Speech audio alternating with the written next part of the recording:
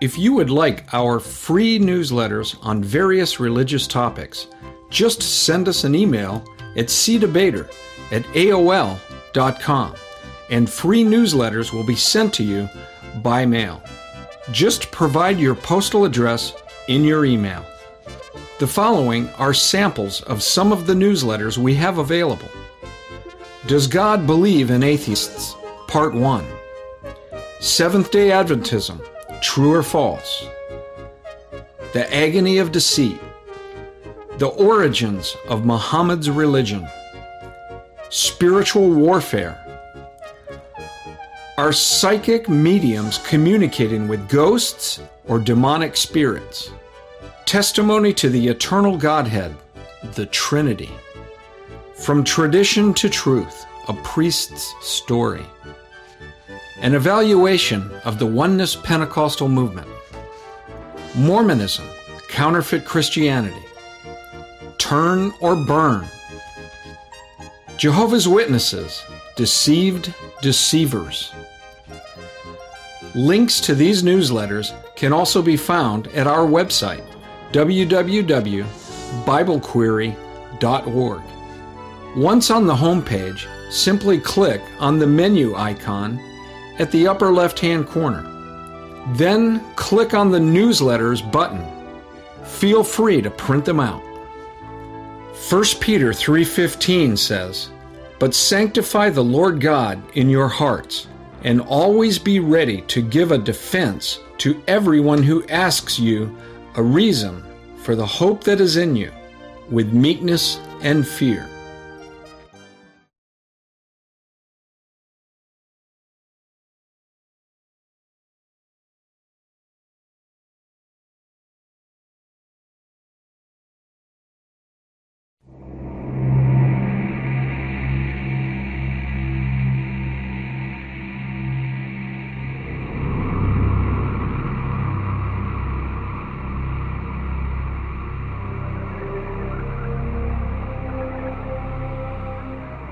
Then there was brought to him a demon-possessed man who was blind and dumb, and he healed him, so that the dumb man spoke and saw.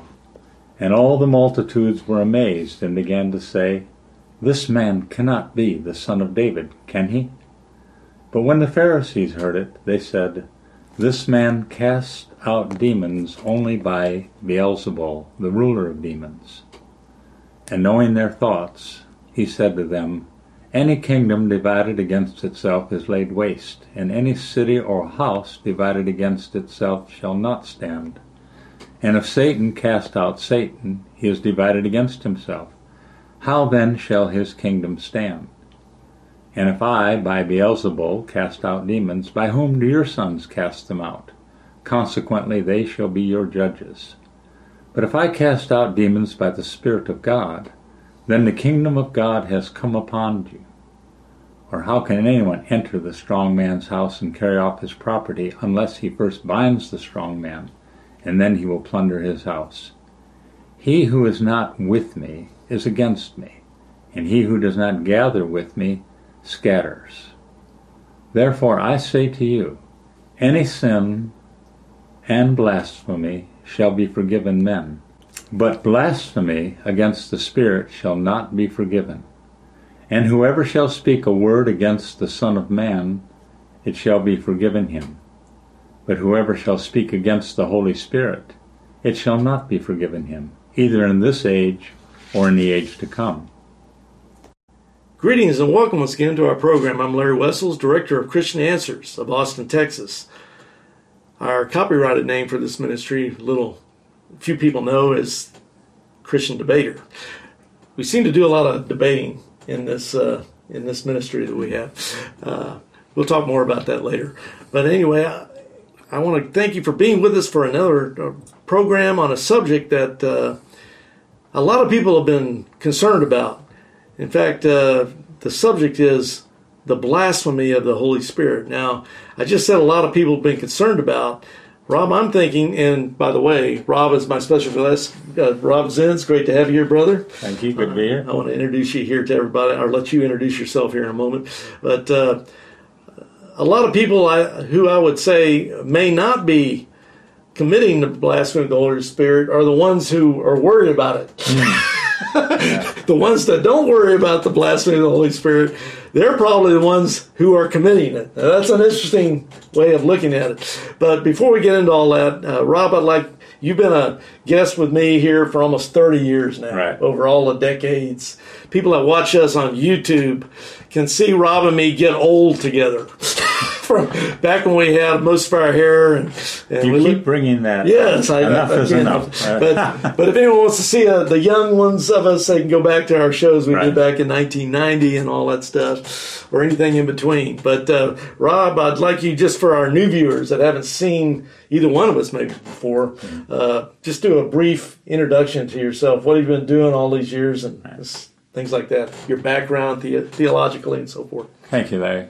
Well, my name is Rob Zins. For those of you who don't know me, I am a graduate of Dallas Theological Seminary, and I spent most of the early years of my ministry as a pastor-teacher in local church. But there came a point in my life where I was very concerned about having a firm and certain solid witness to my friends and my relatives, my family, who are all Roman Catholic. So I began a ministry called A Christian Witness to Roman Catholicism, wherein I decided that it is worthwhile to take the biblical gospel and contrast it with the Roman Catholic religion.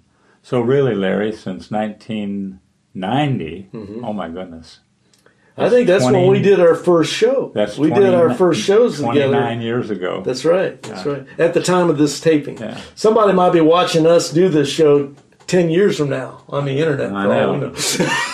Well, that I don't know. I can't account for all that time gone by, but over the years I've had an opportunity to write a couple of books on the Roman Catholic religion and to debate Roman Catholic scholars and priests all over the United States and in Australia, England, Northern Ireland. We've had an opportunity to stand up and present the gospel of Jesus Christ according to the scriptures and contrast it with Roman Catholic religion. But since I have been involved with Christian Answers, we've expanded that to other topics as well. And so we haven't restricted ourselves to the presentation of God's Word simply to the Roman Catholic religion, although we've done many, many videos on that subject. We hope to present God's Word in front of any kind of organization that claims to be Christian or claims to have a point of view that doesn't measure up with the Scriptures. We're all about the Scriptures. We're told that we are to be sanctified in truth. The Word of God is the truth, and every thought must be brought captive to the obedience of Christ, and the only way you can do that is find out His revelation in the Scriptures. So for us, it's sola scriptura, the Bible alone for faith and practice, and we try to compare what's going on outside in the world with what God has revealed in His Word and make a comparison. And if we feel that something is cultic or something is wrong or askew or misleading or heretical, whatever, we want to present it and let the viewer decide for himself. And that's an important point. You need to have your Bible open, and you need to sit down, have a cup of coffee or Diet Coke, whatever you want, and begin to read with us and think with us and decide with us what does the Scripture say on any of a variety of topics that we might cover. And that's exactly what the Scripture says to do. Yeah. You know, the Bereans were more noble than the Thessalonians because they searched the Scripture daily to see what the things that Paul was saying was true or not based on those Scriptures. So it's, you know, what is that Scripture? 2 Timothy chapter 2, verse 15, I think it says, "Study to show thyself approved, a workman that needed not to be ashamed, rightly dividing the word of truth." Right, and that's the goal, rightly dividing the word of truth. And sometimes it's not so easy. Sometimes it's very, very difficult because we feel the satanic influences that overcome the outside world introduce religion to their lives and even introduce the Bible to their lives. Mm-hmm. So it's the way they interpret it, the way they understand it, the way they apply it can be very problematic unless we're willing to sit down and carefully take it apart, examine it, and expose it if it is error or heresy, as you say. Right. Okay, so Viewers of this particular program have seen a passage from Matthew chapter 12, verses 22 through 32, I believe it was. Right. And this concerns probably, I mean, there's a lot of terrifying verses in the Bible. Okay, right. So, but this is right up there because you've got Jesus saying that there's something called the blasphemy of the Holy Spirit. Right. And this sin is so great in God's eyes that you'll never get forgiven for it, either in this life or the next life. Right.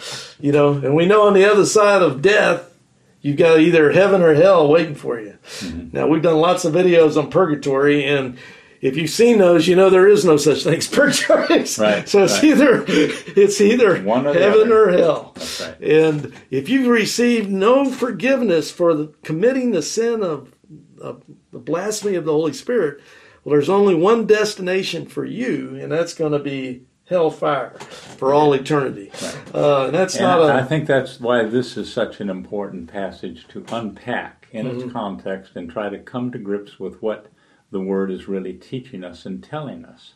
And that's what we hope to do. Yes.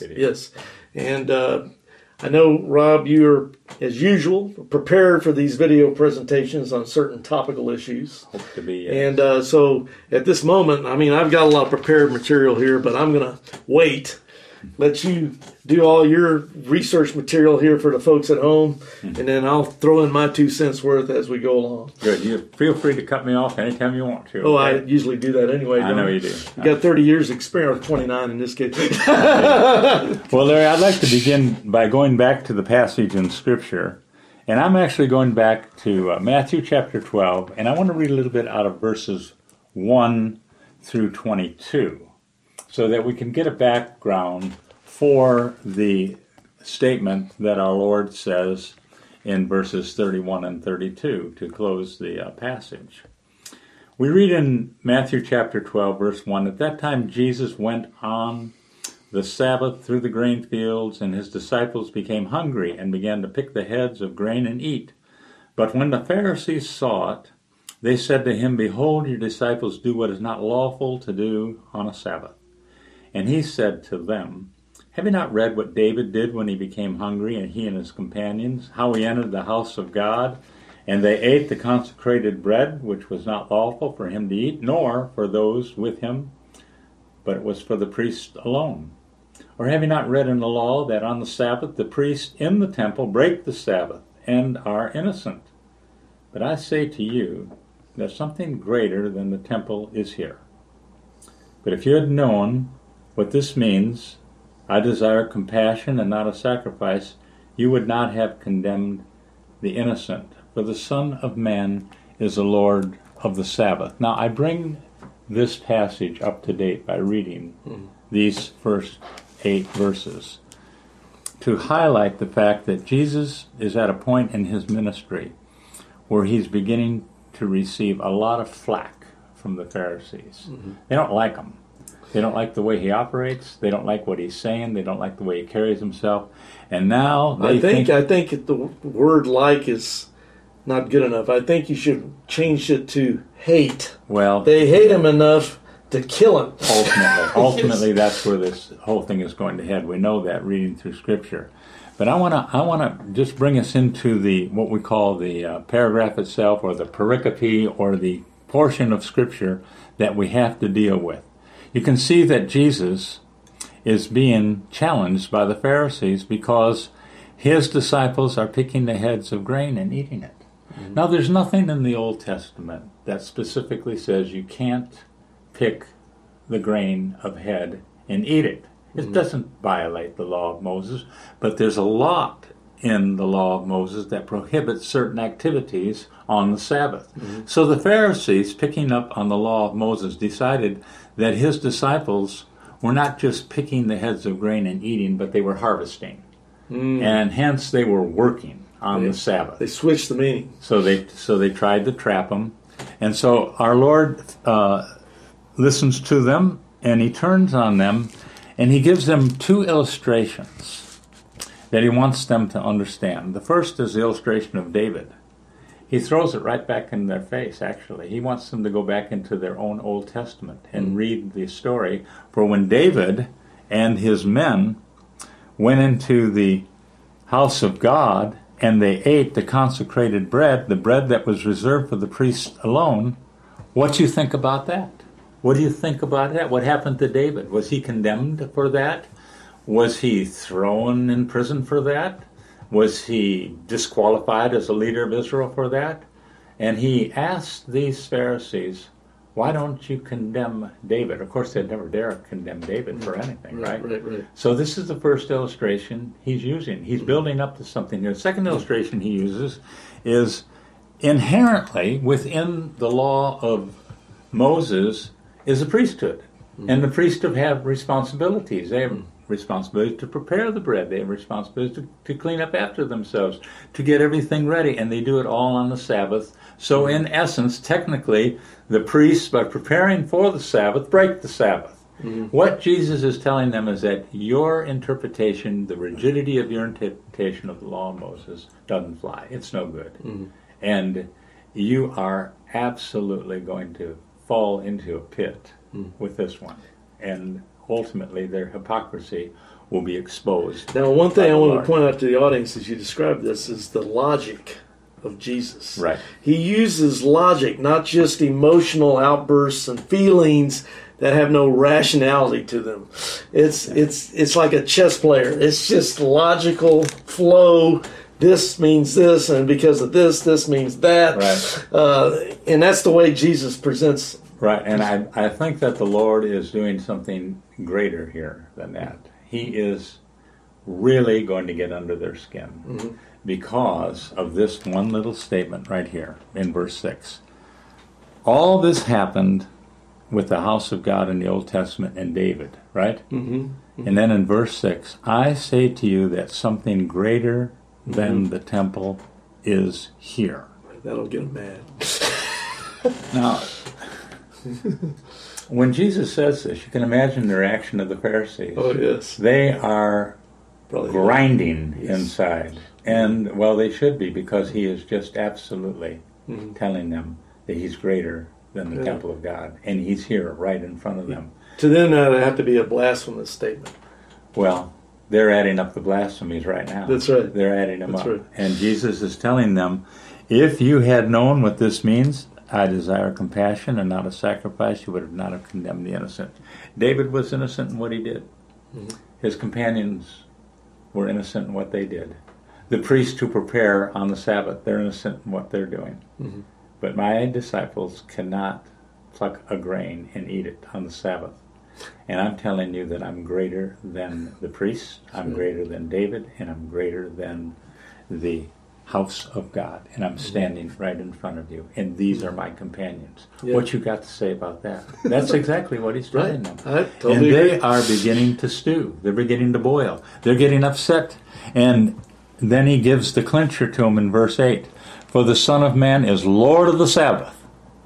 Now there can only be one Lord of the Sabbath, and that's God who instituted the Sabbath, right? So Jesus Christ is telling him, I am who I am. I am God incarnate, standing in front of you. I am Lord of the Sabbath. Only God can be Lord of the Sabbath. So now he's really in confrontation with them, okay? Quietly, gently telling them, speaking to them. So they're not happy with him, and he knows it. Let's read on in verse 9, see what happens. And departing from there, he went into their synagogue, and behold, there was a man with a withered hand, and they questioned him, saying, is it lawful to heal on the Sabbath, in order that they might accuse him? Again, they're trying to accuse him according to the law. And he said to them, what man shall there be among you who shall have one sheep, and if it falls into a pit on the Sabbath, will he not take hold of it and lift it out? Of how much more value then is a man than a sheep? So then it is lawful to do good on the Sabbath. And he said to the man, stretch out your hand. He stretched it out, and it was restored to normal like the other. The Pharisees are burning inside. They're burning inside. They're burning because they not only see his defiance against their interpretation of the law of Moses and application of the law of Moses, they saw something they didn't want to see. They saw a miracle. That's right. They saw a miracle, an absolute miracle. And they know inside that it takes more power than they've ever seen in their lifetime to do something like this. That's right. So now the question is, where does this power come from? All right, and they're burning. Where does this? They can't say God. They can't say, because they hate him. They hate him. They hate his interpretation. They hate every interpretation. Now we're back to what I said. It's not liking, it's hating. Right. They're building to it. So, verse 14, but the Pharisees went out and counseled together against him as to how they might destroy him. That's where your word hate comes in. But Jesus, aware of this, withdrew from there, and many followed him, and he healed them all. And he did so, and he warned them, verse 17, in order that was spoken through Isaiah the prophet might be fulfilled, saying, behold my servant who I have chosen, my beloved in whom my soul is well pleased. I will put my spirit upon him. Underline that in your Bible or in your mind. I will put my spirit upon him. And he shall proclaim justice to the Gentiles. He'll not quarrel nor cry out, nor will anyone hear his voice in the streets. A battered reed he will not break off, and a smoldering wick he will not put out, until he leads justice to victory, and in his name the Gentiles will hope. We're talking salvation to the Gentiles. We're talking it doing, Christ doing it quietly, without rancor, without bitterness, without creating a civil war, without political upheaval. He simply stands in front of those who are following him, and he said, I am the servant of God. I have come, and his spirit is upon me. Now that's important here, because we're going to get to the point where the Pharisees aren't going to accept that at all. They're not going to accept that his spirit is upon Jesus Christ. And they're not going to accept that he has come to bring salvation to the Gentiles. All that is absolutely foreign to them. All right? So in fulfillment of Old Testament prophecy, not only is the Lord defiant in front of the Pharisees, he's reinterpreting the Old Testament for them and applying it to himself, not only to himself but to his mission, not only to himself and to his mission but also to the Gentiles, and he's also claiming that it is the Spirit of God who is performing all this before their very eyes. So, having said all that to the Pharisees, look at verse 22. Then there was brought to him a demon-possessed man, who was blind, dumb, and he healed him, so that the dumb man spoke and saw. And all multitudes were amazed and began to say, this man cannot be the son of David, can he? That's it. That's enough. That's enough. You can just, if you're a Pharisee, you've had enough. Now you're calling him the son of David, the long-awaited prophet, David's successor, the Messiah, the Lord to come. The Lord of the Sabbath. And they're asking, the crowd is saying, can it be? Can it be? And the Pharisees can't say, of course it is. Bow down. Their answer is found. But when the Pharisees heard it, verse 24, they said, this man casts out demons only by Beelzebul, the ruler of the demons. That's just another name for the devil, Satan. Another name for the devil, Satan. It'll be at this is a turning point, but it's a turning point in one sense. But I just wanted to remind all of you out there that this is not the only time that Jesus has faced this in Matthew. You see, this is building. In Matthew 9:32-34, we read this, and as they were going out, behold, a dumb man, demon-possessed, was brought to him, and after the demon was cast out, the dumb man spoke, and the multitudes marveled, saying, nothing like this was ever seen in Israel. But the Pharisees were saying, he cast out the demons by the ruler of the demons. That's Matthew 9:32-34. Then turn forward to Matthew chapter 10, verse 24. Jesus said, a disciple is not above his teacher, nor a slave above his master. It is enough for the disciple that he become as his teacher, and the slave as his master. If they have called the head of the house Beelzebul, how much more the members of his household? Jesus is used to them calling him Beelzebul. He's also used to them accusing him of casting out demons by the power of Satan or Beelzebul. So that's perhaps why this passage is so important. And Mark picks it up in his writing, Mark 3:28. He repeats what Matthew says in Matthew 31 and 32. Again, Luke in 12, 8 through 11 repeats what Mark says in 3:28-30 and Luke 12, 8 through 11. All three synoptic accounts carry the pericope wherein Jesus finally turns to these Pharisees and he tells them exactly what they are on the verge of doing and what will happen if they continue. And perhaps they've already done it. Right. That's what this is all leading up to. Every time he speaks, every time he heals, every time he does something miraculous, they are in effect accusing him of being governed and empowered by Satan. And they finally say it, our passage here. And Jesus' response is perfect. Any kingdom divided against itself is laid waste, and any city or house divided against itself shall not stand. By the way, this is the verse that Abraham Lincoln used as president of these United States to try to hold the Union together. Right. He knew a house divided against itself could not stand. And if Satan cast out Satan, he is divided against himself. How then shall his kingdom stand? It can't stand. And if I by Beelzebul cast out demons, by whom do your sons cast them out? Consequently, they shall be your judges. You say your sons cast them out by the Spirit of God. I cast them out, and you say it's by Satan. Your own sons will cry out against you because it's impossible to cast out demons by demons. That's a house divided. He wants to make that point, cemented home to these Pharisees. How can anyone enter the strong man's house and carry off his property unless he first binds the strong man? I do not get my power from the strong man. I bind the strong man, else I cannot carry off his house and plunder his house. And then he says this, look, verse 30. He who is not with me is against me, and he who does not gather with me scatters. Now, I would say that that is probably a much more terrifying verse in this passage. Now that's fascinating. That's fascinating. I would say that this is the most terrifying verse. Please Expound on that. Well, the reason I say that, Larry, is because this is not a directional response to something the Pharisees had said to him, perfectly clear, man to man. All right? This is a broadcast. This is a general statement of Jesus Christ for his time and for every time subsequent to his time, including our time. And for all people. For all people, all time. It's a general statement. He says, and those of you who are in the audience now following us with Scripture, he who is not with me is against me, and he who does not gather with me scatters.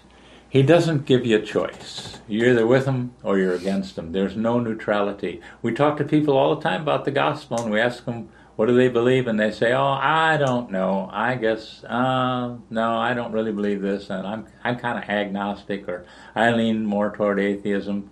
I think this passage needs to be invoked. Look, Jesus Christ said, you're either for me or you're against me. Yeah, but someone will say, I go to church at least at Christmas and Easter. Right.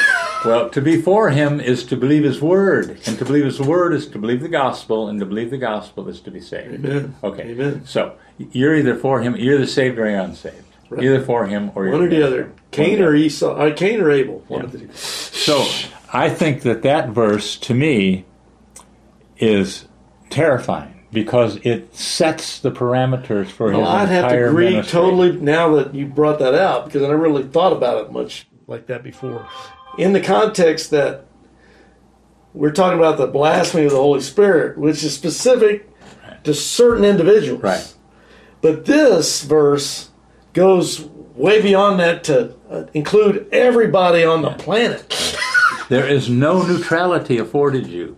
That's you right. either are for him or you are against him. That's right. And you may not think you're working against him, but by virtue of not being for him, you are dead in your trespasses and sins. Right. And you are an offense to God. That's right. What he's saying here. So, therefore, Jesus says, in light of what the Pharisees have said to him, and remember what the Pharisees have said, this man cast out demons only by Beelzebul, the ruler of demons. Jesus said, therefore I say to you, any sin and blasphemy shall be forgiven men, but blasphemy against the Spirit shall not be forgiven. And whoever shall speak a word against the Son of Man, it shall be forgiven him, but whoever shall speak against the Holy Spirit, it shall not be forgiven him, either in this age or in the age to come.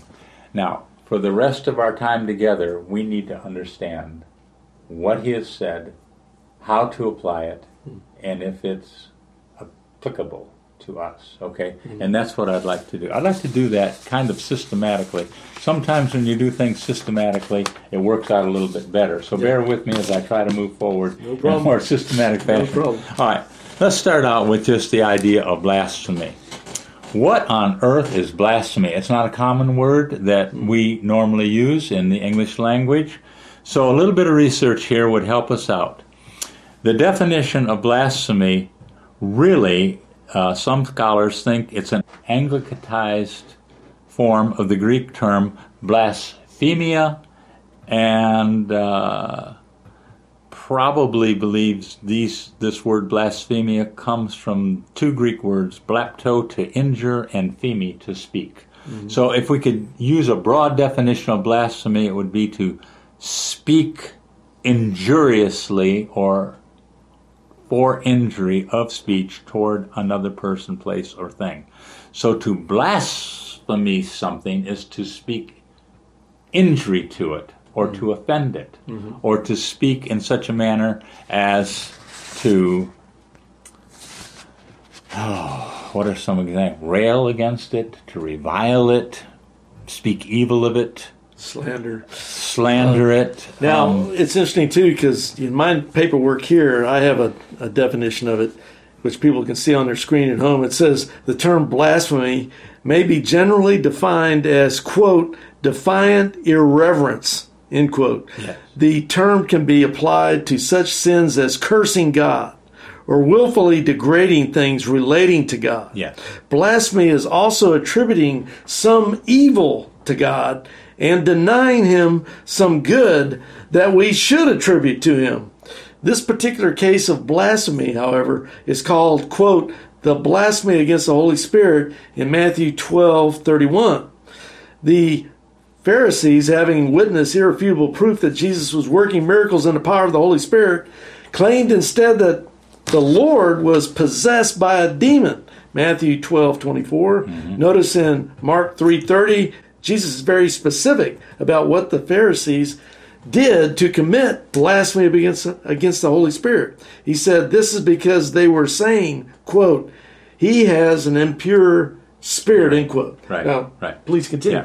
Yeah, I agree. The word is used, blasphemy is used some 59 times in the New Testament. Mm-hmm. So it's not restricted to this use of it. Yes. You can revile things, you can rail against things, you can speak against things injuriously, as we were saying, you can curse them, you can do things like that. So one thing that we have to get straight up front is that blasphemy is a sin of the tongue. Mm-hmm. Okay? Mm-hmm. It's what you speak to hurt somebody, hurt their reputation, hurt their feelings, call them down, criticize, or else ascribe to them things of a nature that are so highly critical and offensive that you would use the word blasphemy for it. Mm-hmm. Okay? So we come to grips with the term that it is a sin of the tongue, it's a sin of the mouth. It comes from the heart, to be sure. Oh, yeah. But it's not like striking somebody or hitting somebody. Oh, yeah. It's a sin of the tongue, the mouth.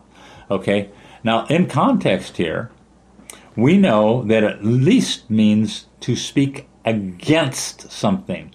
For he says, therefore I say to you, any sin and blasphemy shall be forgiven men, but blasphemy against the Spirit shall not be forgiven, and whoever shall speak a word against the Son of Man, that's blasphemy against the Son of Man, it shall be forgiven him. Whoever shall speak against the Holy Spirit. So if you speak against the Holy Spirit, that's blasphemy, okay? Now, one thing I want to point out here and bring attention to our viewers is, when you're dealing with a lot of cults and anti-Trinitarians and people like this that deny the biblical Godhead, which is the Father, the Son, and Holy Spirit, it's interesting to me that when you're dealing with people like Jehovah's Witnesses or something, they don't believe the Holy Spirit is the third person of the Trinity, right, within the nature of the one God, the one true God, or three eternally distinct persons. So it's interesting to me that Jesus says, well, you can blaspheme the Son, which is Jesus. Right. He's not talking about the Father. He's talking about the third person of the Trinity, the Holy Spirit. But if you blaspheme the Holy Spirit, well, that's it. Right. You're out of here, buddy. And we need to get to the bottom of this. That's right. Of what he means when he says that, because it seems awfully peculiar to give liberty or license to blaspheme Jesus Christ, but not the Holy Spirit. Yeah, and to me, that's almost another way of showing the Holy Spirit is God, the third person. Because if he's just a power beam, like the Jehovah's Witnesses say, well, that's an electric current. Why would that send you to everlasting damnation? It certainly puts him on even ground, but there's an issue here. Does it not, by excluding the unpardonable sin from blaspheming Jesus, elevate Holy Spirit a little higher? Well, some would say that. You're right. That's the problem. So that's why we got to be careful here. Exactly. I agree. So that's what. Let's just be infantile in all this and talk about what the unpardonable sin is not. You mentioned earlier in the introduction that there are people who are concerned that they may have committed the unpardonable sin, and I've done a little bit of research on this. What's the most common things that people think that could be the unpardonable sin? Well, some people think murder is. If I murder somebody, I can never be forgiven. They can't forgive himself. God will never forgive them, and it's the unpardonable sin. Well, rest assured, it's not murder. Okay, right. And we know this from Scripture. The best example is in the life of David. David was a murderer. Yes, he murdered Uriah. He was an adulterer. He was an offense to God, and he was an offense to mankind. Against thee and thee only have I sinned and done this evil in thy sight. David cries out after, in confessing his sin to Nathan, he says, I have sinned against God. David knew what he did. He knew how bad he was, but he was reassured that even though you have done all this, God had forgiven this sin and will not kill you. It is not the unpardonable sin to murder or to commit adultery. There is forgiveness of sin for these wretched and miserable sins that some people commit. If you want to read about it, read in 2 Samuel 12:9. David confessed his sin to Nathan, repented, and the prophet told David, the Lord also has put away your sin. You shall not die. Yes. Okay, the Lord has put away that sin. So it's not murder, it's not adultery. It can't even be an overall sense of blasphemy that we're talking about. The Apostle Paul was an insolent man, and he was a murderer, and he railed against the body of Christ. And I think in his own testimony, let's just take a look at 1 Timothy chapter 1, if we will. We can find it right quickly here. All right, yes. 1 Timothy chapter 1, verse 12. I thank Christ Jesus our Lord, who has strengthened me, because he considered me faithful, putting me into service, even though I was formerly a what? Blasphemer. I was formerly a blasphemer, and a persecutor, and a violent aggressor, and yet I was shown mercy. Okay. So you can't say that blasphemy against the Holy Spirit is the general sin of blasphemy, because Paul was a great blasphemer and is also a murderer, and he was a violent aggressor, etc., etc. We know his story, and yet he was forgiven. Not only was he forgiven, he was given a great ministry as the apostle to the Gentiles. So it's not murder, it's not adultery, it's not general blasphemy. Some have thought that the unpardonable sin is just generally unbelief. You just don't believe it. You're just an unbeliever. You've heard the story, you've heard the testimony, you've read some scripture, you've listened to the gospel, and you have flat out said, I don't believe it. But you and I both know that can't be true. Because then I'm not saved.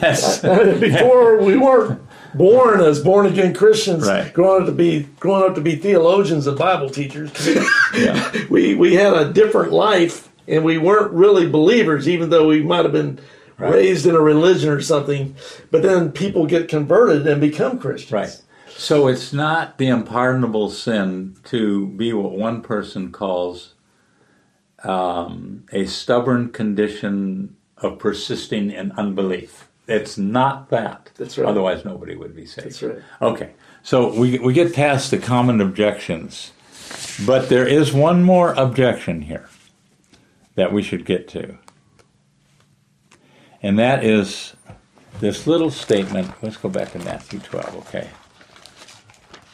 Jesus says, whoever shall speak a word against the Son of Man, it shall be forgiven. But whoever shall speak against the Holy Spirit, it shall not be forgiven him either in this age or in the age to come. Two things. Roman Catholics believe that there is a purgatory.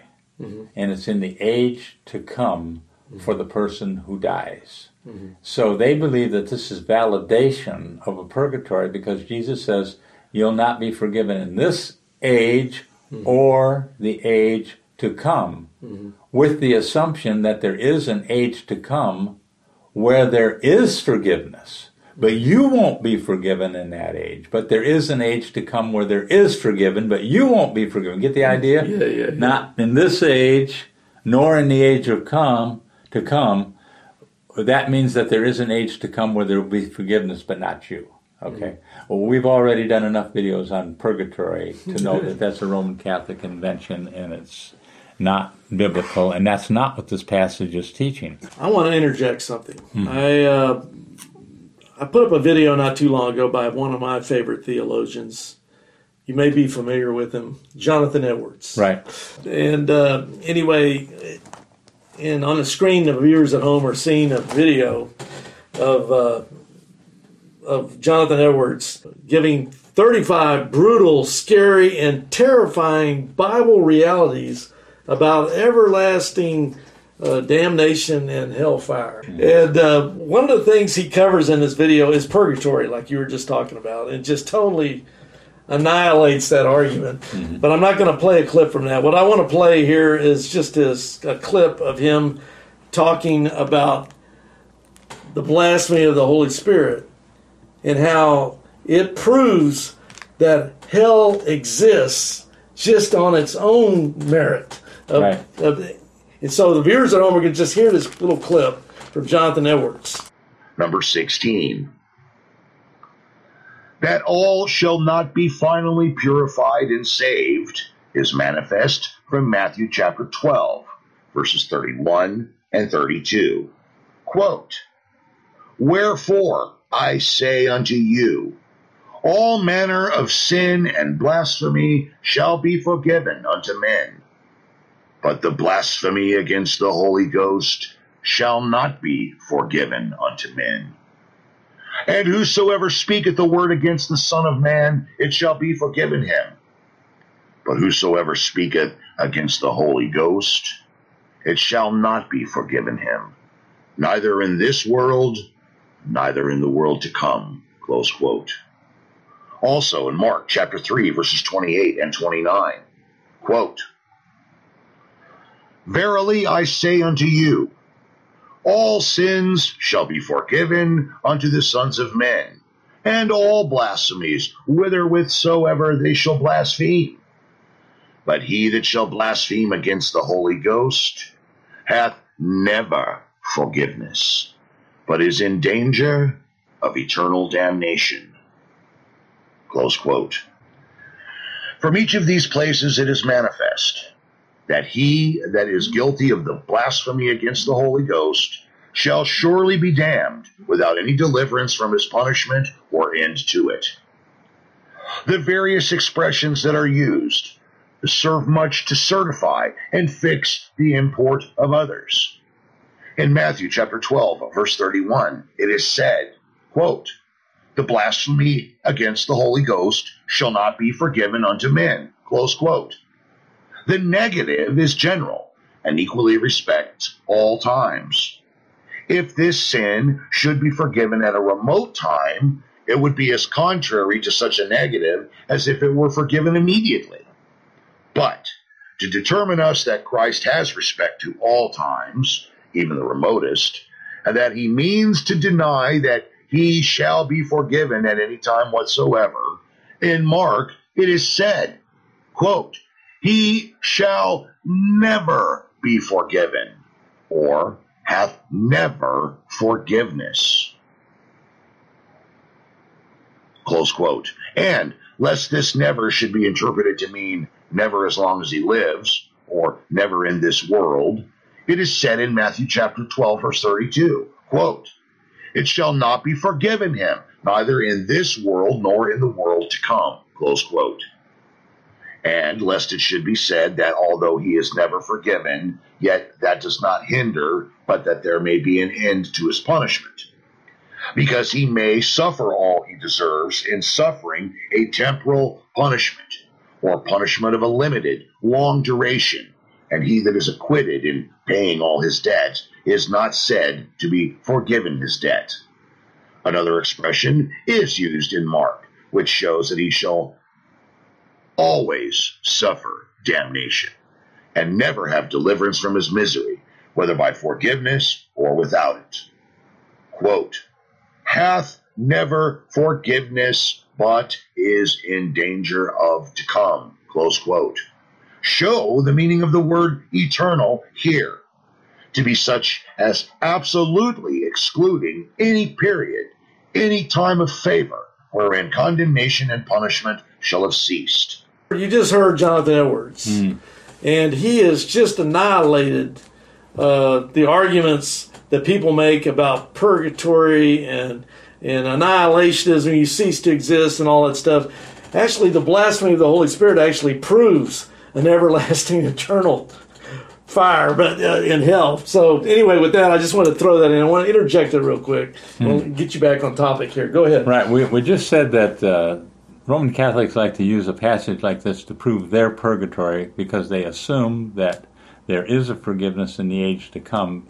Just this sin will not be forgiven. Okay? But there's another group of theologians who have thoughtfully come to the table and said, well, could this possibly mean that Jesus is saying there's no forgiveness in this age, the age of his incarnation, which is the age of the Mosaic Law, the age of the nation of Israel, nor in the age to come, which means in the church there'll be no forgiveness of this. And if there's no forgiveness of this in the church, then that means that the church can commit this sin. You see where they're going?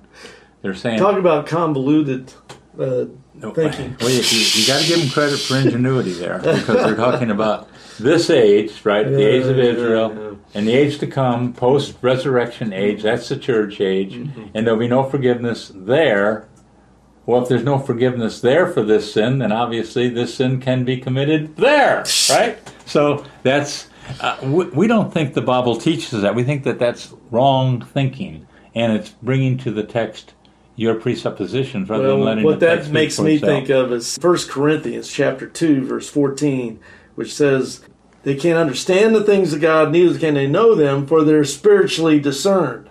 And Right. so anyone would come up with an argument like that based on the rest of the context of Scripture, Old Testament, New Testament, is simply denying what other Scriptures would torch their argument with. Well, just in this one little thought here, I think that a normal reading of the text, Jesus is saying that it shall not be forgiven him either now or forever. Yes. I think that's what he's saying. And we're backed up by this because if we turn forward into Mark chapter 10, verse 30, Jesus is speaking, but he's talking about the rewards.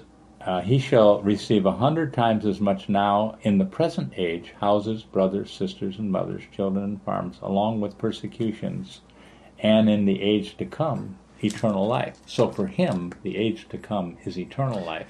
It's not a temporal period. Well, see, that's what I was just saying. You just proved my point spot on, because anyone make that argument you just came up with is denying other scripture in context that prove that argument totally fallacious. Yeah, I think it's eternal, and I think if we turn to Mark, earlier in Mark, we're going to get it straight up. It's, I think the passage is in Mark 3:29. Let me grab her up. Yeah, Mark 3:29. It's the passage where Mark reiterates the entire story, and Jesus saying in verse 28, "Truly I say to you, all sins shall be forgiven the sons of men, and whatever blasphemies they utter. But whoever blasphemes against the Holy Spirit never has forgiveness, but is guilty of" what? An eternal sin. That seals it. It's an eternal sin. It's not just for this age and then not forgiven in purgatory. You just torched that argument without my help. So very good.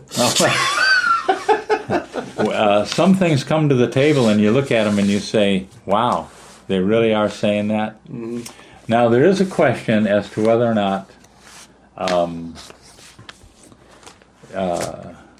this accusation of the Pharisees should be so heinous to the Lord that he would turn and deliver such an uncompromising statement to them, right?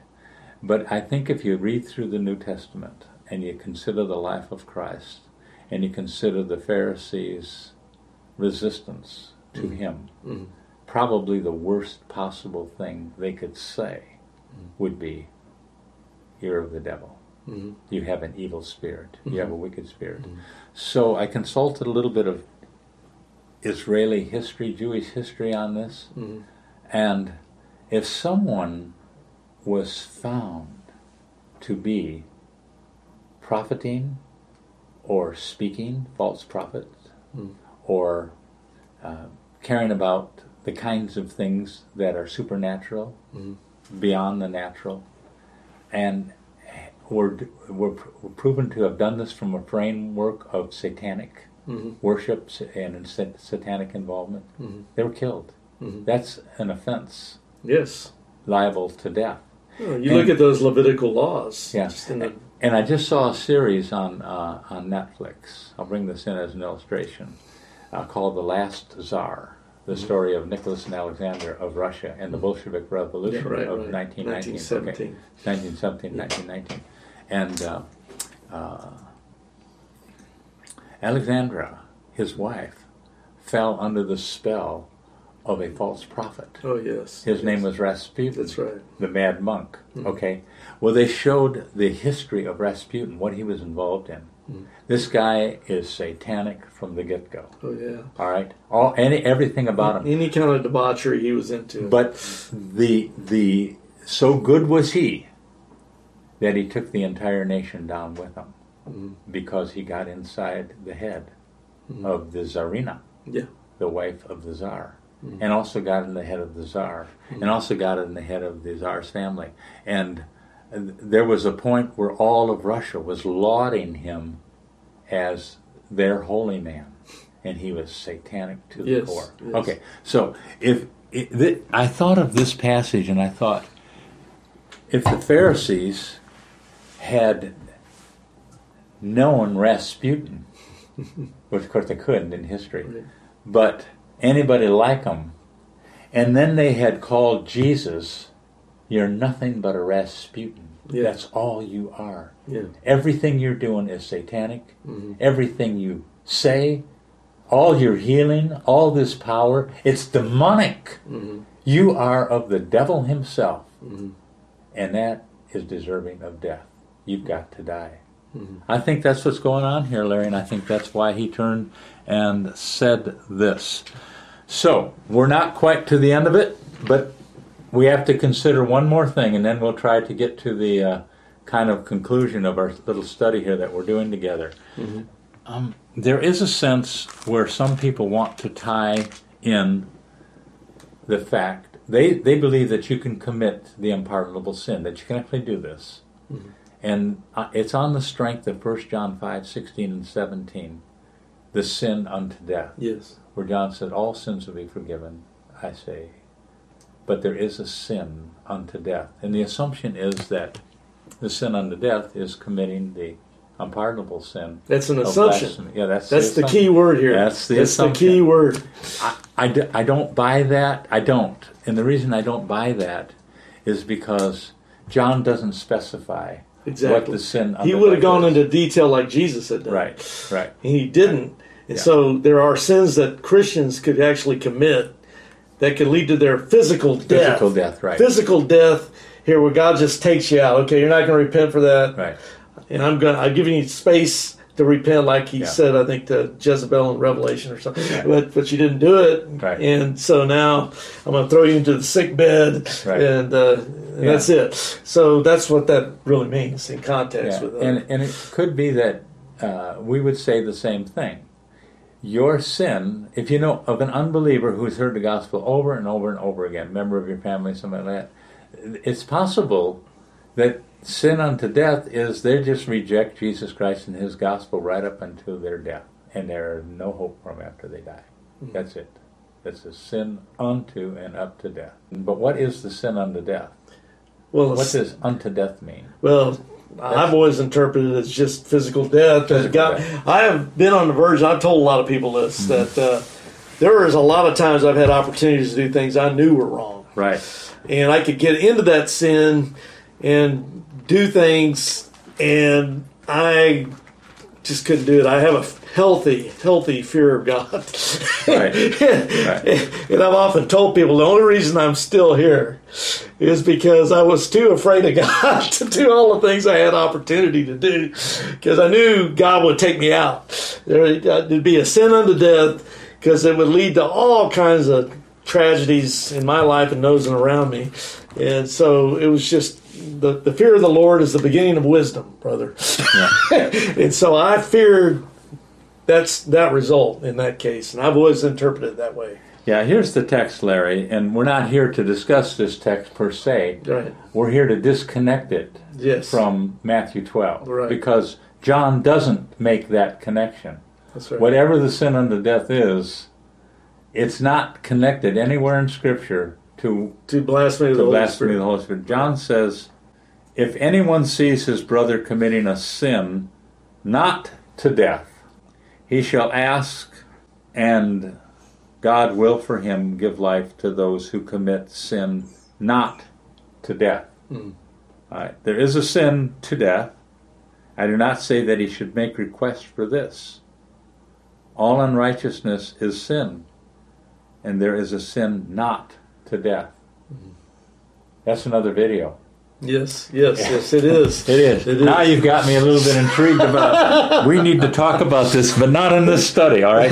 What we're saying in this study is that there really is there's no internal connection between what John is saying about the sin to death with blasphemy of the Holy Spirit. Now, that passage you just read about a sin unto death, that correlates actually with 1 Corinthians chapter 11 about the Lord's Supper. You know, by taking the Lord's supper unworthily. Yeah. There are many that are sick and some that sleep. That means they died. And so I see a correlation there, but not with the blasphemy of the Holy Spirit. If you take it as physical death, the clause that might mitigate against that is that I do not say that he should make requests for this in reference to the sin to death. Yes, so we'll have to get into that another time. But the disconnect is because the Scriptures disconnect. They make no correlation between them. So the $1 million question is this: can the unpardonable sin be committed today?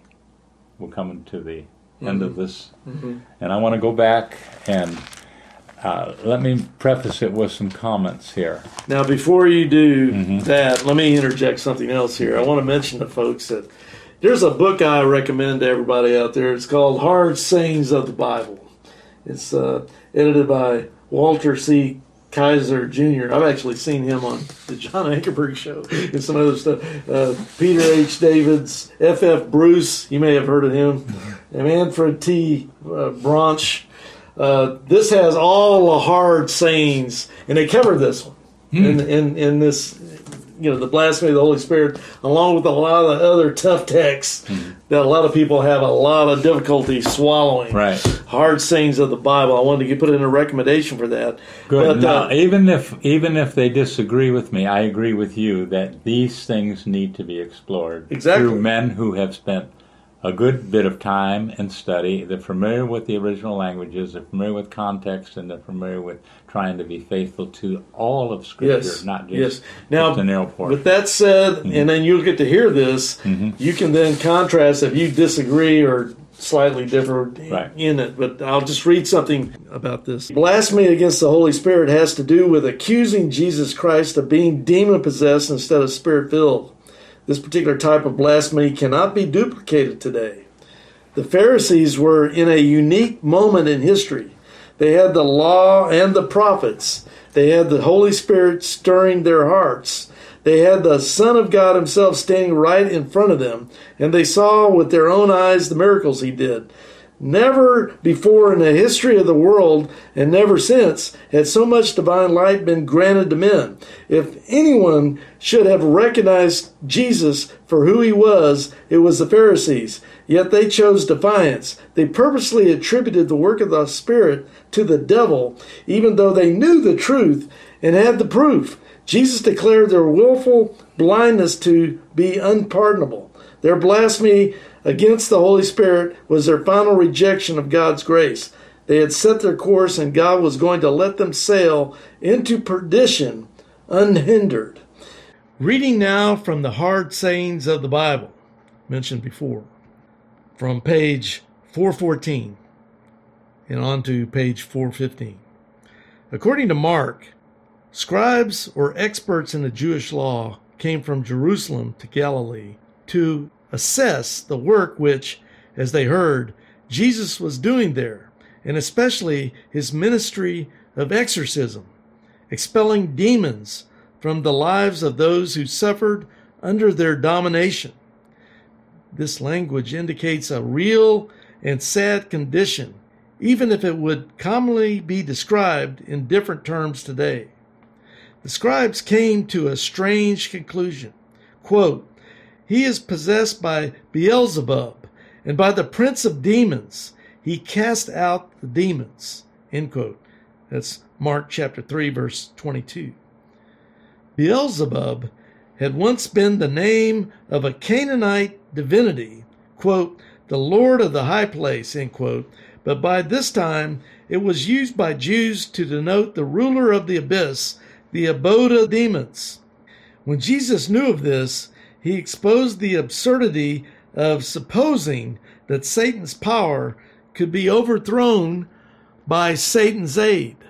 Then he went on to charge those who had voiced this absurd conclusion with blaspheming against the Holy Spirit. Why? Because they deliberately ascribed the Holy Spirit's activity to demonic agency. For every kind of sin, then, for every form of blasphemy or slander, it is implied that forgiveness is available, presumably when the sin is repented of. But what if one were to repent of blasphemy against the Holy Spirit? Is there no forgiveness for the person who repents of this sin? The answer seems to be that the nature of this sin is such that one does not repent of it, because those who commit it and persist in it do not know that they are sinning. Mark tells his readers why Jesus charged those scribes with blaspheming against the Holy Spirit. It was because, quote, they were saying, "He has an evil spirit," end quote. Mark chapter 3, verse 30. Jesus was proclaiming the kingly rule of God and his bringing relief to soul-sick, demon-possessed mortals was a token that the kingly rule of God was present and active in his ministry. Quote, "But if I drive out demons by the finger of God," end quote, he said, quote, "then the kingdom of God has come to you," end quote, Luke 11:20. In Matthew 12:28, where these words also appear, quote, "finger of God," end quote, is replaced by, quote, "Spirit of God," end quote. If some people looked at the relief which he was bringing to the bodies and minds of men and women and maintained that he was doing so with the help of their great spiritual oppressor, the prince of the demons, then their eyes were so tightly closed to the light that was for them light had become darkness and good had become evil. The light is there for those who will accept it, but if some refuse the light, where else can they hope to receive illumination? Larry, I think that's analysis of the chapter we're in probably hit some pretty good points here. I want to just feather that out a little bit with my own understanding as we're moving through the text here, and I hope everybody is staying with us with the text because we're right in the Word here with you. When he says, "Whoever shall speak a word against the Son of Man, it shall be forgiven him," we got that, right? "Whoever shall speak against the Holy Spirit, it shall not be forgiven him." We've got that. The question is it possible to commit this same sin? Now, there are a lot of people who say, yes, it's possible because there's blasphemies all over the place. But I want them to remember now, all blasphemies, Mark chapter 3, we'll read it in a minute, shall be forgiven, but not this one. Well, what's so unique about this one? I think it's possible that it's unique because the circumstances can never be repeated. There'll never be another opportunity under which a person will stand before God incarnate and accuse him of doing what he does from satanic sources and to be invigorated and impelled by Satan himself. They'll never have that opportunity. So in that sense, it can never happen again. It can't be done. But here's the second thing that I think is more reasonable and perhaps adds a greater force to the argument. There is no other mention of the unpardonable sin in any biblical passage written after the resurrection of Jesus Christ. It's never mentioned. Yeah. And when you think about it, if this were the unpardonable sin, you would want the Apostle Paul, who was a great blasphemer after the resurrection, you would think that he would countenance that and make mention of it. It's not in the catalog of sins, which is contrary to the fruit of the Holy Spirit. It's never mentioned. It's never mentioned by Paul in any catalog of sins. It's never when he mentions such were some of you, but you have been washed, you have been cleansed. Well, that's 1 Corinthians chapter 6. Right, yeah. 1 Corinthians 6. He doesn't mention this. And the sense is that this is probably the most profound sin on earth. If you can still commit it, wouldn't there be more mention of it in the rest of Scripture? Right. I'm not saying that God would have to. That's a good argument. Now, here's a caveat for you. I think Judas was as guilty as those Pharisees of committing the blasphemy of the Holy Spirit, and that his sin was so grievous that he'd end up in perdition. What do you think? He didn't commit that exact sin. He never looked the Savior in the eye and said, "You do this by power of Satan himself and his demonic power." Very good. Very good. Yeah. He ended up in the same place as those Pharisees. Yes, he did. Yes, he did. He was demon-possessed by Satan himself. Yes. And he was face-to-face with Jesus, God in the flesh. Right. So there's so many similarities between him and the Pharisees who are blaspheming Jesus right there to his face. Right. We're not saying that hell is any less for you if you go to hell outside of Christ because you refuse to believe the gospel. We're simply saying that if you have committed this sin, God won't save you. He won't save you. Now, the reason he won't is because it's unpardonable. That's God's decree. It is unpardonable. Yes. And you've done it. But what have they done? We're trying to get to what have they done here? Yes. Is it repeatable?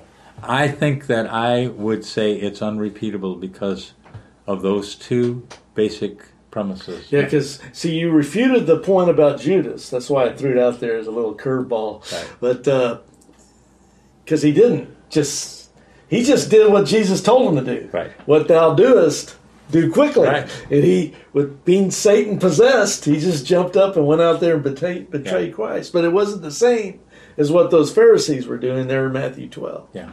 So, good point. And I think you're right. And that's why everybody who rejects the gospel, everybody who says it's a bunch of baloney, everybody who said it's just another ism, everybody who says that that's your point of view, everybody who says, Jesus, good philosopher, they are in some sense blaspheming the whole kit and caboodle, right? Yes. But they're not doing this to his face in front of him in this historical moment. And that's why I say it's unrepeatable. Right. And so for the viewers out there, Rob agrees with these scholars in his book I recommend, Hard Sayings of the Bible. Get a copy at your local bookstore. Although I warn everybody, local bookstores have almost more heresy in a lot of these modern writers than they do good theological books. So maybe it's better to order it online through Amazon or something, just so you don't get all that heresy at a Christian bookstore, so-called Christian bookstore. I want to just throw that in. There have been all kinds of explanations. The most unique one that I have read was when Jesus said in Matthew 12, "Whoever shall speak a word or blaspheme against the Son of Man, it shall be forgiven him." And they say, well, all that means is that Jesus is incarnate. Mm-hmm. He calls himself the Son of Man. It's a particular title of his incarnation. Mm-hmm. But once he's resurrected and he's back in heaven as the Son of God, you can't blaspheme him either. That's the unpardonable sin. Right. Now, I read that and I think through that and I think, I don't think so. Are we going to lay that much emphasis on him calling himself the Son of Man in this instance and say, you can do it while I'm incarnate, but you can't do it when I'm in heaven? Because that's unpardonable. See, I can't follow that. I can't follow that trail, even though some people have suggested that we should lay that much emphasis on Son of Man. I don't think so. So have you completed your presentation here, or do you have anything more to say? Well, I guess I'm done. Okay, so now with that established, I didn't want to cut you off if you had any more research you put together. But let's say someone out there, they've enjoyed the show, or maybe they disagree with us on something, or maybe they think you, despite what we've said, you can still commit the blasphemy, and they're worried about it, right? Yeah. I wanted to read for one of my favorite theologians, if I can find the paperwork here. Have you ever heard of a guy named R.C. Sproul? Oh, I think R.C.'s great. I like R.C. Yeah, I like him too. Yeah. So I recommend R.C. Sproul's Ligonier Ministries. I like what the man has to say. Now, I've got a quote here by him. Now, this is for those people that don't understand what we just said in this video. We just said the blasphemy of the Holy Spirit doesn't apply anymore because it's a one-time event found in Mark chapter 3, Matthew chapter 12, with those Pharisees there, and stuff like that. So, but let's say you don't believe us.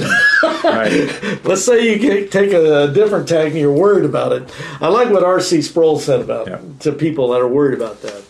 And here's what he said. And I'm reading from a reference to one of his books here. It says, Dr. R.C. Sproul writes in his commentary, Mark, quote, worrying about whether one has committed the unforgivable sin is one of the clearest evidences that the troubled person has not committed this sin. For those who commit it are so hardened in their hearts that they do not care that they commit it. End quote. Blasphemers of the Holy Spirit are so hardened against God that they do not care about sin. So if you are repentant, we can be sure we have not blasphemed the Spirit. Right. And so he just says, if you're worried about it, then you couldn't have committed it. Yeah. And if you did commit it, if you're one of those that believes you can still do it, well, you're never going to be worried about it because right. you could care less. Do you think the Pharisees were worried about it? Heck no. No. They wouldn't be caring. No, they killed them. That's right. They put them to death. They're not, That's right. They're not worried about it. So if you are worried about it, you haven't done it. That's right. And I've got another statement here from another ministry that I like called Carm.com with Matt Slick. I don't know if you ever heard of him. I have heard. Yeah. How do you forget a name like that? That's right. He's a very good Christian apologist, theologian. Here's what he says about it. Can a believer commit the unforgivable sin? No, a believer cannot commit the unforgivable sin. How can someone who has been born again, John 3:7, made a new creation, 2 Corinthians 5:17, and received eternal life, John 10:27 through 28, actually commit the unforgivable sin? He cannot. Jesus himself said that we have eternal life, not conditional life. Quote, my sheep hear my voice, and I know them, and they follow me, and I give eternal life to them, and they shall never perish, and no one shall snatch them out of my hand. End quote. That's John 10:27-28. Besides, it says that the Christian is a new creation. We are, and that's in 2 Corinthians chapter 5, verse 17. We are different, no longer slaves to the old nature. Romans 6:14. We are regenerated by the Holy Spirit. There is no biblical support for a believer committing this sin. It just hasn't happened.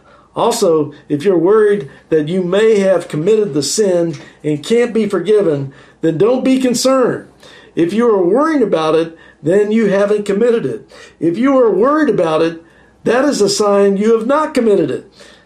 If you had, you wouldn't be concerned. That's sort of what R.C. Sproul says. That's exactly what Sproul is saying. So what I like about throwing this stuff in here at the end is the fact that if someone didn't believe our conclusions, right. that it was a one-time event, and they're still thinking it can go on, well, here you have some arguments that deal with that. That's right. To help out those believers who are still concerned despite what we said. And on the other side of the coin, how about all of you in the listening audience who say, whew, I'm glad I got through that one. I can't do that. I cannot do it. I'm glad he explained that to me. That's I right. can't blaspheme against the Holy Spirit, so right. I'm in good shape. That's right. Are you really? Oh, The same Lord who said that in Luke 10 says this in Luke, I say to you, everyone who confesses me before men, the Son of Man, shall confess him also before the angels of God. But he who denies me before men shall be denied before the angels of God. The fact that you can't commit the unforgivable sin does not save you from eternal hell. You deny Christ now, he denies you forever. I just want to make sure of that. well, just when you had them feeling relieved, Right. you just messed it all up again. Well, you got to have the balance. You got to have the balance. Amen. Yeah. So that was well said, and that was a great verse to finish on. And for our viewers that may be concerned now about what you said right at the end, could you give us just a brief little gospel message to those people who may want to escape eternal destruction through the living Son of God? Yeah, most of you probably won't like to hear this, but the gospel is designed by God to save sinners from God. It's the wrath of God. So if the wrath of God, we're told in Scripture, abides upon all those who are outside of Christ, it stands to reason that the only safe place in the universe is to be in Christ. And the only way you can be in Christ is by faith, to take his righteousness as your own and trust his atoning work on the cross to be sufficient to save all of your sins, past, present, and future. You must come to Christ. You must see him as your Savior, as your Lord, as your Redeemer. as your propitiatory sacrifice for God in heaven, for that is the reason he came. Most people think that God saves you from your sins. Well, that's only half-truth. He really saves you from himself, because he is utterly holy. And God in heaven has devised a way by which his utter holiness will be satisfied by the blood of his Son, Jesus Christ. So in reality, if you turn this down, you are turning down the only way in the universe you can possibly avoid an eternal hell for yourself. So we urge you, come to Christ, see him as your Redeemer, as your Savior. See yourself as a sinner. You are. My goodness, if you only committed 2 sins a day for 1 year, you would be over the top. What are you going to do if you sin twice a day for 40 years, 50 years, your whole life? You are a sinner. You can't avoid it. And the Word of God gives you escape if you would but come to Christ. So we adjure you, come to Christ, see him in his glory, see God in his purpose in sending his Son to die for sinners like you, me, and Larry. Amen, brother. Well said. Thank you, Rob, for being on the show with us. You're more than welcome. Great presentation. I want to thank everybody there that hung in there with us to get to the end of the show. And just remember one thing. It goes right back to what Rob was just saying here in the conclusion. Jesus said in John 14:6, I am the way, the truth, and the life. No man comes to the Father, that's God the Father, but by me. So the only way you're going to save yourself from the wrath of God is through Jesus. And he made that perfectly clear. Come to Christ today. Don't put it off. You never know. And I tell this to people a lot. I said, well, by God's grace, I'll be here tomorrow or whatever it is. Lord willing. Yes. Yes, Lord willing. Because you never know if there's a bumper out there on the highway that's got my name on it. I could be gone tomorrow. I remember talking to a guy at work, and he said, I've got my life planned out. I'm going to work here for 10 more years, then I'm going to sell all my property, and I'm going to max out all my credit cards, and then leave the country. So I don't have to pay back the credit cards. And then I'll live in one of these third world countries like a king off all that money I got. And I said, man, you don't even know if you're going to live through tomorrow. Right. You know, and how can you think you're going to be able to pull that off 10 years from now? Well, anyway, make a long story short, that particular employee I work with at this night job, he was dead within 2 years after he said that. He was a young guy. He was only in his 40s. Yeah. And he died of leukemia. And next thing you know, he's gone. Just like that. He wasn't, you can't count on the next day. That's in the providence of God. So the best thing to do is go to the one who controls providence, time, and everything else. Right. God himself. Well, with that said, God bless you. I'm Larry Wessels for Christian Answers with Rob Zins. And join us again next time. God bless you all. Bye-bye. Good. If you like our YouTube channel, please subscribe by clicking on the subscribe button and then by also clicking the bell above to get an automatic update whenever we produce another YouTube video for our See Answers TV channel. Please share our videos with your friends and relatives. May God bless you. Only one life will soon be passed. Only what is done for Christ will last. See related videos by tapping or clicking screens.